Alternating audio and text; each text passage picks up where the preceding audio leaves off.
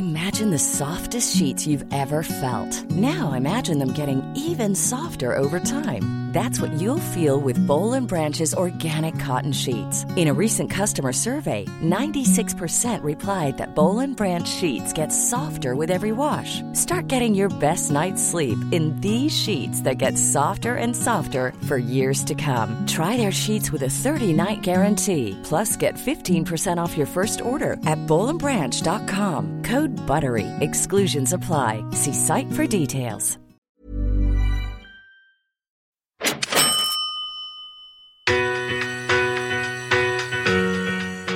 I was young at that time, but I was in tears because not that I lost the money, because I leveraged my parents' home to borrow that money to invest in the wrong asset class and lost it all. This is Property Investory, where we talk to successful property investors to find out more about their stories, mindset, and strategies. I'm Tyron Shum, and in this episode, we're speaking with Alan Chan, Director of Zenergy Finance, to find out how he landed a job at the top 4 banks straight after university, the moment using his parents' home as leverage for investing turned into a disaster, how it turned it all around with his first investment, and so much more.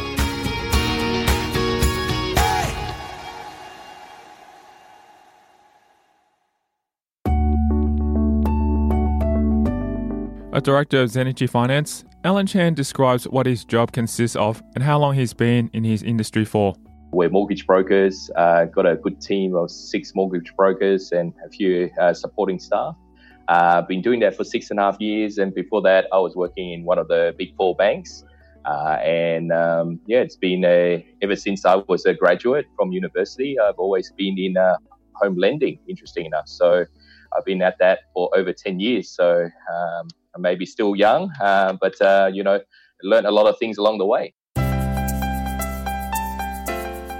With the knowledge that so many people need assistance when it comes to buying their first home, much of Chan's day revolves around helping clients achieve just that. We fulfill the dream of home ownership for clients looking for their first home, raise the financial intelligence when it comes to property investing.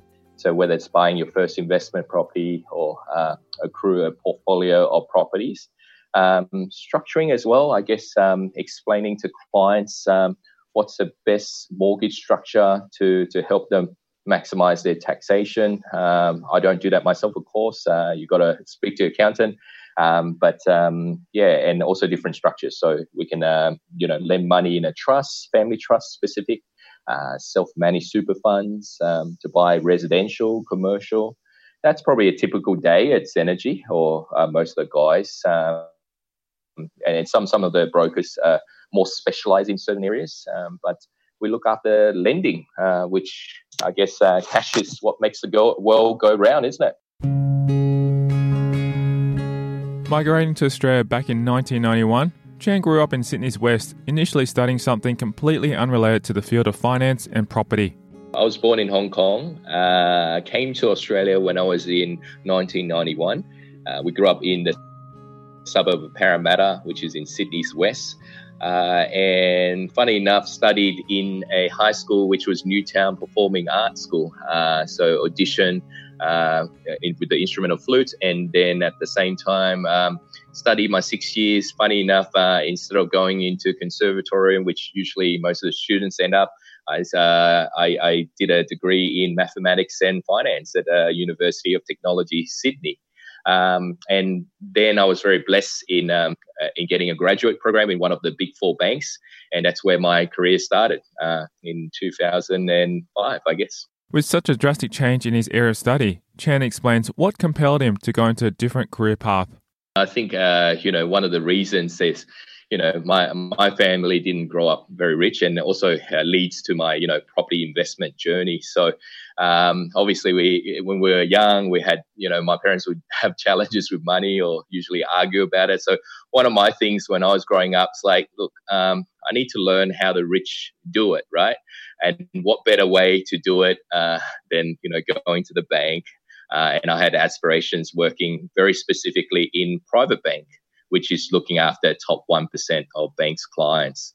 So, which I was able to do that in my career, fortunate enough. And I'm going to share some tips there as well, and that'll learn from the rich, and hopefully listeners today can get some value out of it. Going back a little further, he adds to this by explaining what he believes were the key factors in his childhood that pushed him to pursue finance. One of the key things being growing up, Asian background, there's that stigma with music that, hey, it's not that stable, and then, as a career, right? So I was thinking obviously, what is something that, I can provide for the family as well, right? So it's obviously leading to more the academic. You can always get a job and do your music. But, if you were to do music and be the best of the best, is it going to be that financially sustainable? That's the question that I always had in my mind. But lucky enough, made that choice. And look, I'm still doing music, right, as a hobby or casually. But, having the finances and the income to back it up. So, overall, since the beginning age, I guess that was a wise decision, right? In going into a more career path and investing, I guess. He also explains the circumstances that led to his choice to study a degree in mathematics rather than one in commerce, or more narrowly, finance. Well, funny enough, that's the mark the course that I could get in with the HSC mark at that time, even though I aspired to, do accounting at that time. However, having said that, I think the mathematics part gave me a bit more, the philosophy around solving problems. That's one. And secondly, by the end of the day in finance, you've got to know your numbers, or in business, which was, if I look back to some of the successes now, it's probably knowing your numbers from a very early stage, which is important in business, right? Attempting to gain as much experience as he could while at university, Chan shared that while he was getting educated, he was also working various jobs at the same time. It's doing different jobs. I was unloading containers, right? So as a storeman, I was in American Express on the call center. So I virtually picked up anything that I can get experience on at the same time, fulfilling my studies or the bachelor degree. So I think that's what's the basis in getting to a graduate program. But also a philosophy in my investing as well, to give things a try and get as much experience as I can. It was after he graduated from the university that he was actually able to land a position at one of the top tier banks' graduate programs and gain experience that he states taught quite a lot when it came to banking. It was a few interviews before ending up in the graduate program. And starting in the first year, it was in the retail bank, so going into different divisions, from the bank's call centers all the way to document preparation, all the way to the front end, which is the sales side. To be honest, 1 year was pretty long, and because we're not getting into the job itself, we found it a bit boring. So, but I always aspired at that time, like I said, wanting to look for jobs and get into the private banking sector after that 1 year, which I eventually got. So that was the experience in the 12 months, but learned a bit. But, until you do things, it's very different to, watching someone do it, if that makes sense. But when did he actually move into a full-time career and furthermore into the area he wanted? It was a 12-month program, and during that time, there was no promise of getting a job. So it's always going into the bank's intranet or the job search to see what's the next job that comes around. But I was very specific, and I knew in my head what I wanted. And again, like I said, in the private banking sector, which is the top 1%. So, did an interview, and then got the role. So I was very fortunate. But that was the ground basis where I learned the bank systems and everything in the 3 months. Where that's why I thought the graduate program 12 months. We learned a bit, but I think we learned the bank system when I was thrown in the deep end and actually doing things, which is the same thing in property, isn't it? Until you do it, that's where you really go, I understand this, isn't it? So true, so true. So was it with the same bank, or did you have to change banks to go into that same particular career? It was the same bank. Yeah. So I've been in the same bank for that. I mean, obviously graduate program, private banking for the whole 6.5, 7 years. until I ventured into my own business, which is the mortgage brokering business now. Talking more about what inspired him to kickstart his own mortgage broking business, Chan talks about when he knew it was time to move out a full-time career. I guess one of the key things, I've been into other departments like, the brokering side of the bank and as a team leader. And at that time, it didn't hit me until I was a mobile banker for the bank and realized, wow, the banks do make a bit of money on their mortgages, right? Which was the last year and a half of my career as a mobile lender, which gave me the confidence to step out. And at that time, I guess it's good timing. That's when the property prices, there's a demand on property, probably 6.5 years ago, which is probably your early 2013, 14s. So that was, I guess, right timing to get out of the bank and start my own ventures. Yeah. And because you were in mobile banking for that period, you kind of have a lot more flexibility. Is that correct to say too?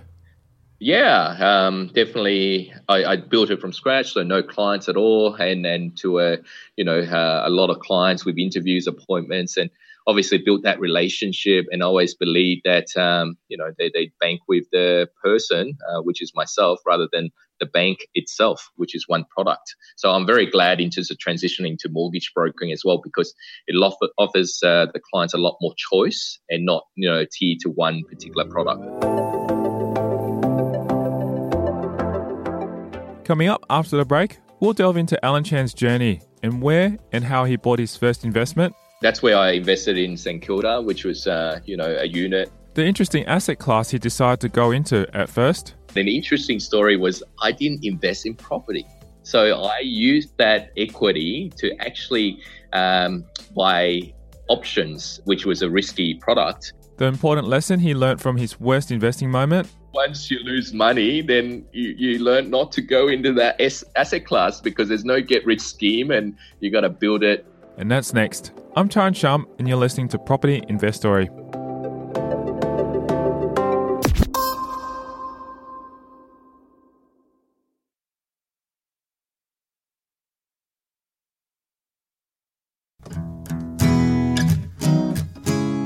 Delving into his property investing journey, Chan shares that it was by building on what he learnt during this time in the bank that he was able to gain the courage to make that first purchase. Grew up not being rich and, finally got into private banks. So excited to see, how the rich people do it, right? Are they buying properties? And one key thing that I learned is that it's not how much money you make, it's how you manage your money. And that was the key lesson that I took from private banking, because I had a section of private bank which was solicitors, but on their assets and liabilities, they may not show much. They're willing to get into a private bank because of, family relations and so forth. But, every week I noticed that I had to extend their, overdraft facility or the line of credits at that time. So then I realized, how come these guys are not doing so well compared to the other section of the private bank, the solicitors that bought property or actually, structured it correctly. Then I see, how do they actually buy one, every year? So again, it's not how much you make, it's how you manage your money. So that was the key thing. And that's in 2007 where I, got courage to actually start my investment journey. So, and funny enough, I did convince my parents to access their equity. So I didn't build up a bit of savings because the home that we were living in had a bit of equity that with my banking knowledge I could leverage. And that's where I first started accessing OPM, or other people's money, or another term I put in there, OPE, other people's equity. Talking about some of the clients he had, Chan explains how they are able to manage their money and purchase multiple properties every year. Well, I think one of the lessons that I got from them is that these people are savvy with their money, which ties into, my mathematics degree, knowing the numbers, right? So in today's terms, probably budgeting, right? These people had excess, cash on a monthly basis, whether they're saved. Well, firstly, you got to get into your first property. And subsequently, if you're paying it down, you build a thing called equity, which I'm sure you in your podcast would have explained to the viewers or listeners. But then at the same time, as the equity builds up, then they can, with their salary or borrowing power, they can go again and leverage to get into another one. So, which fascinated me. So I kind of like studied them. And then, in fact, one of the private clients, which I still talk to, is like one of my mentors. Having learnt so much from others, Chan shares how many properties he currently has in his portfolio. I have 10 properties currently.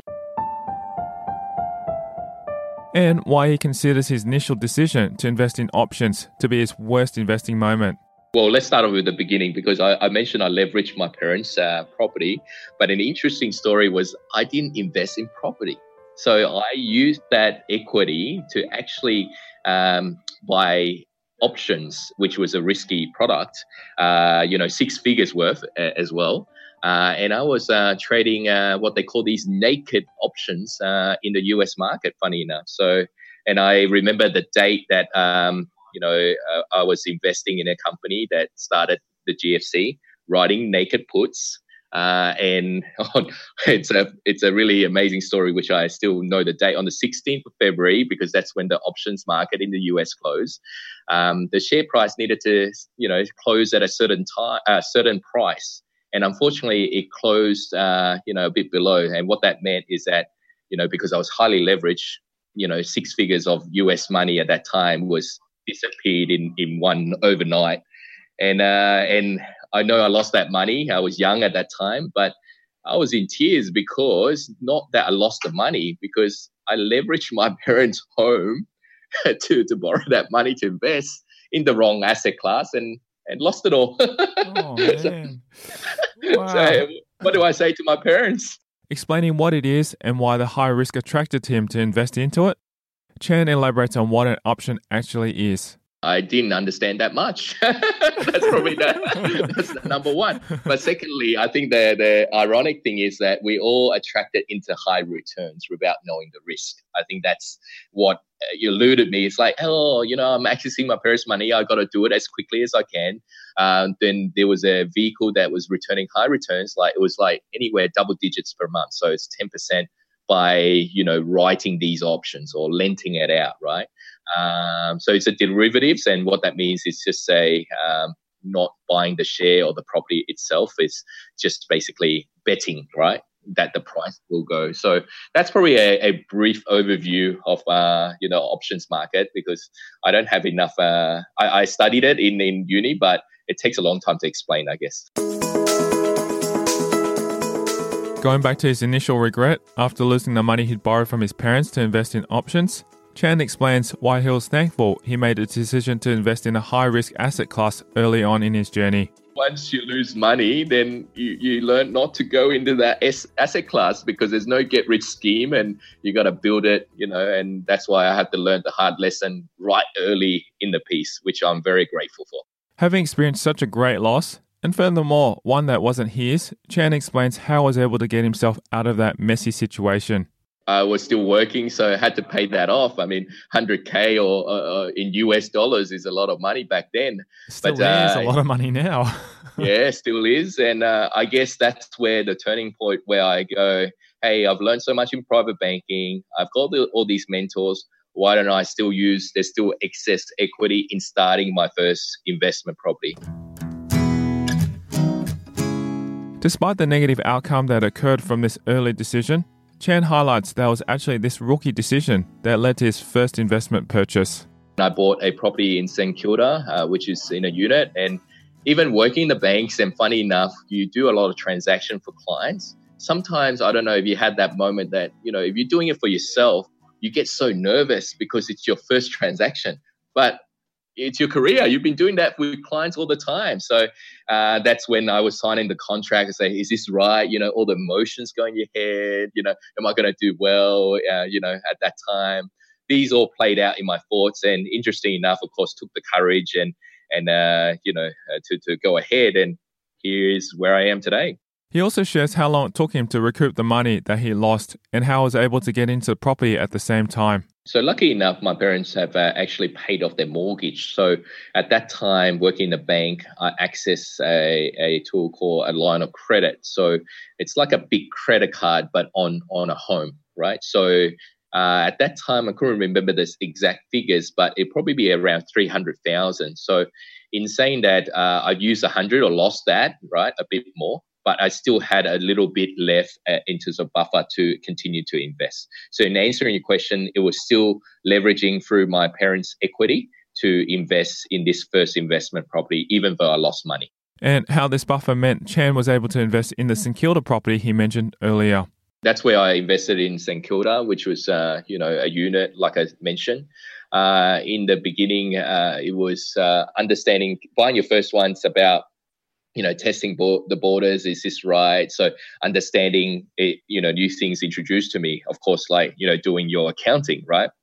What is negative gearing? What is depreciation? So really understanding those concepts or the jargon. And in fact, it was, negatively geared in the beginning. But in the end, when I actually sold it before I got married, I made some good, capital gains. So which is one of the things that, allowed me to reallocate my capital into other investment properties.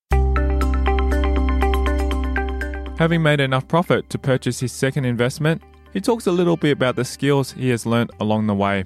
I had to sell that, Victorian property in St Kilda, then allowed me to have deposit and capital to venture into other investments properties. And that's an important skill that I had to learn as well, because I think sometimes in property investing, we think that we got to hold it. And, there are some people that on one side's like, hold it till the end, right? Never sell, right? But then, at the same time, if you don't, there's only another way to access the equity, which is through borrowing. And if your capacity is tight, then, the third option is probably to sell it and incur the taxes. But because there's so much gain, then I can still use that capital for other use.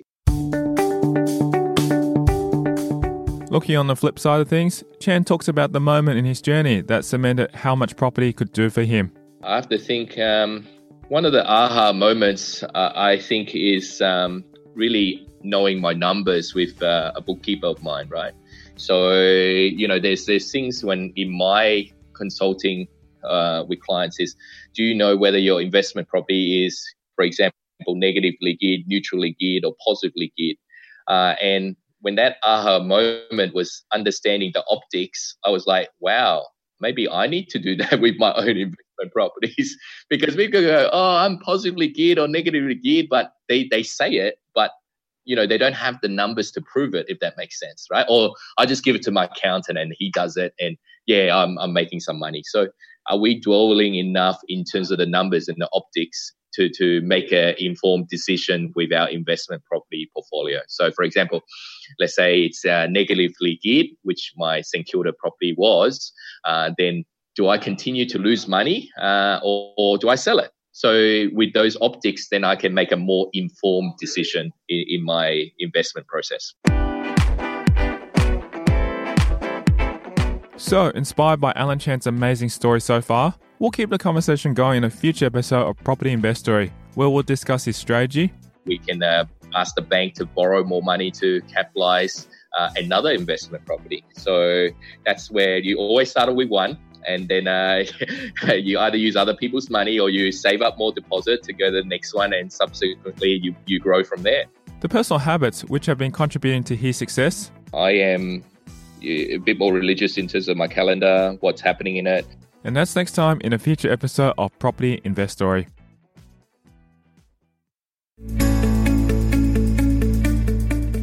To jumpstart your week, here's Mindset Monday, where our real success in property isn't knowledge and skill, it's 70% psychology and mindset. Here's this week's mindset tip from wealth coach Jill McIntyre. You're a strong advocate for building and maintaining a strong team around you in property, Jill. Do you feel that many of your clients, when starting off with you, don't do this? Absolutely not. And when I first started working many years ago now, about 11 years ago, with Matt Jones, that I think many of you will know from Brisbane Property Networking Group and Property Resource Shop. And Matt is one of those people, and I'm sure he won't mind me using this example of a person that's a good all-rounder. And Matt can do everything on a renovation. The electrical work he will leave to the sparky, but I think he'd probably have a dabble there too. And then he goes home and he'd work on the website and work on starting up his networking group and all of the things that he was doing and spreading himself too thinly. We're only good at 5% of what we do. The other 95%, we need to leave it to other people that are better suited at doing whatever tasks we're doing than what we are. Stop and think. Matt could do all of those jobs, for example, but some of them would take him far longer. And I know for myself, I love back of the envelope feasios, but sitting down and doing a full feasibility absolutely bores me to snores. So my property joint venture partner, he is excellent at the back end stuff like that. Yes, I can read them, I can understand what goes into them, but my time is better spent at the things that I'm really in my 5% zone with. So stop and think what you're good at, because we need to be monetising and maximising that 5% so that you can then, that's your specialty area. If it's negotiating, if it's finding deals, work on that one. Get someone else on your team that can do things that you don't like. It could be something that you usually put to the bottom of the pile at the end of the week because you don't want to do it on Monday and you do it on Friday. And if that's hampering you and slowing you down, do something with your 5% and get someone to help you with the 95%. So until next time, enjoy that one too.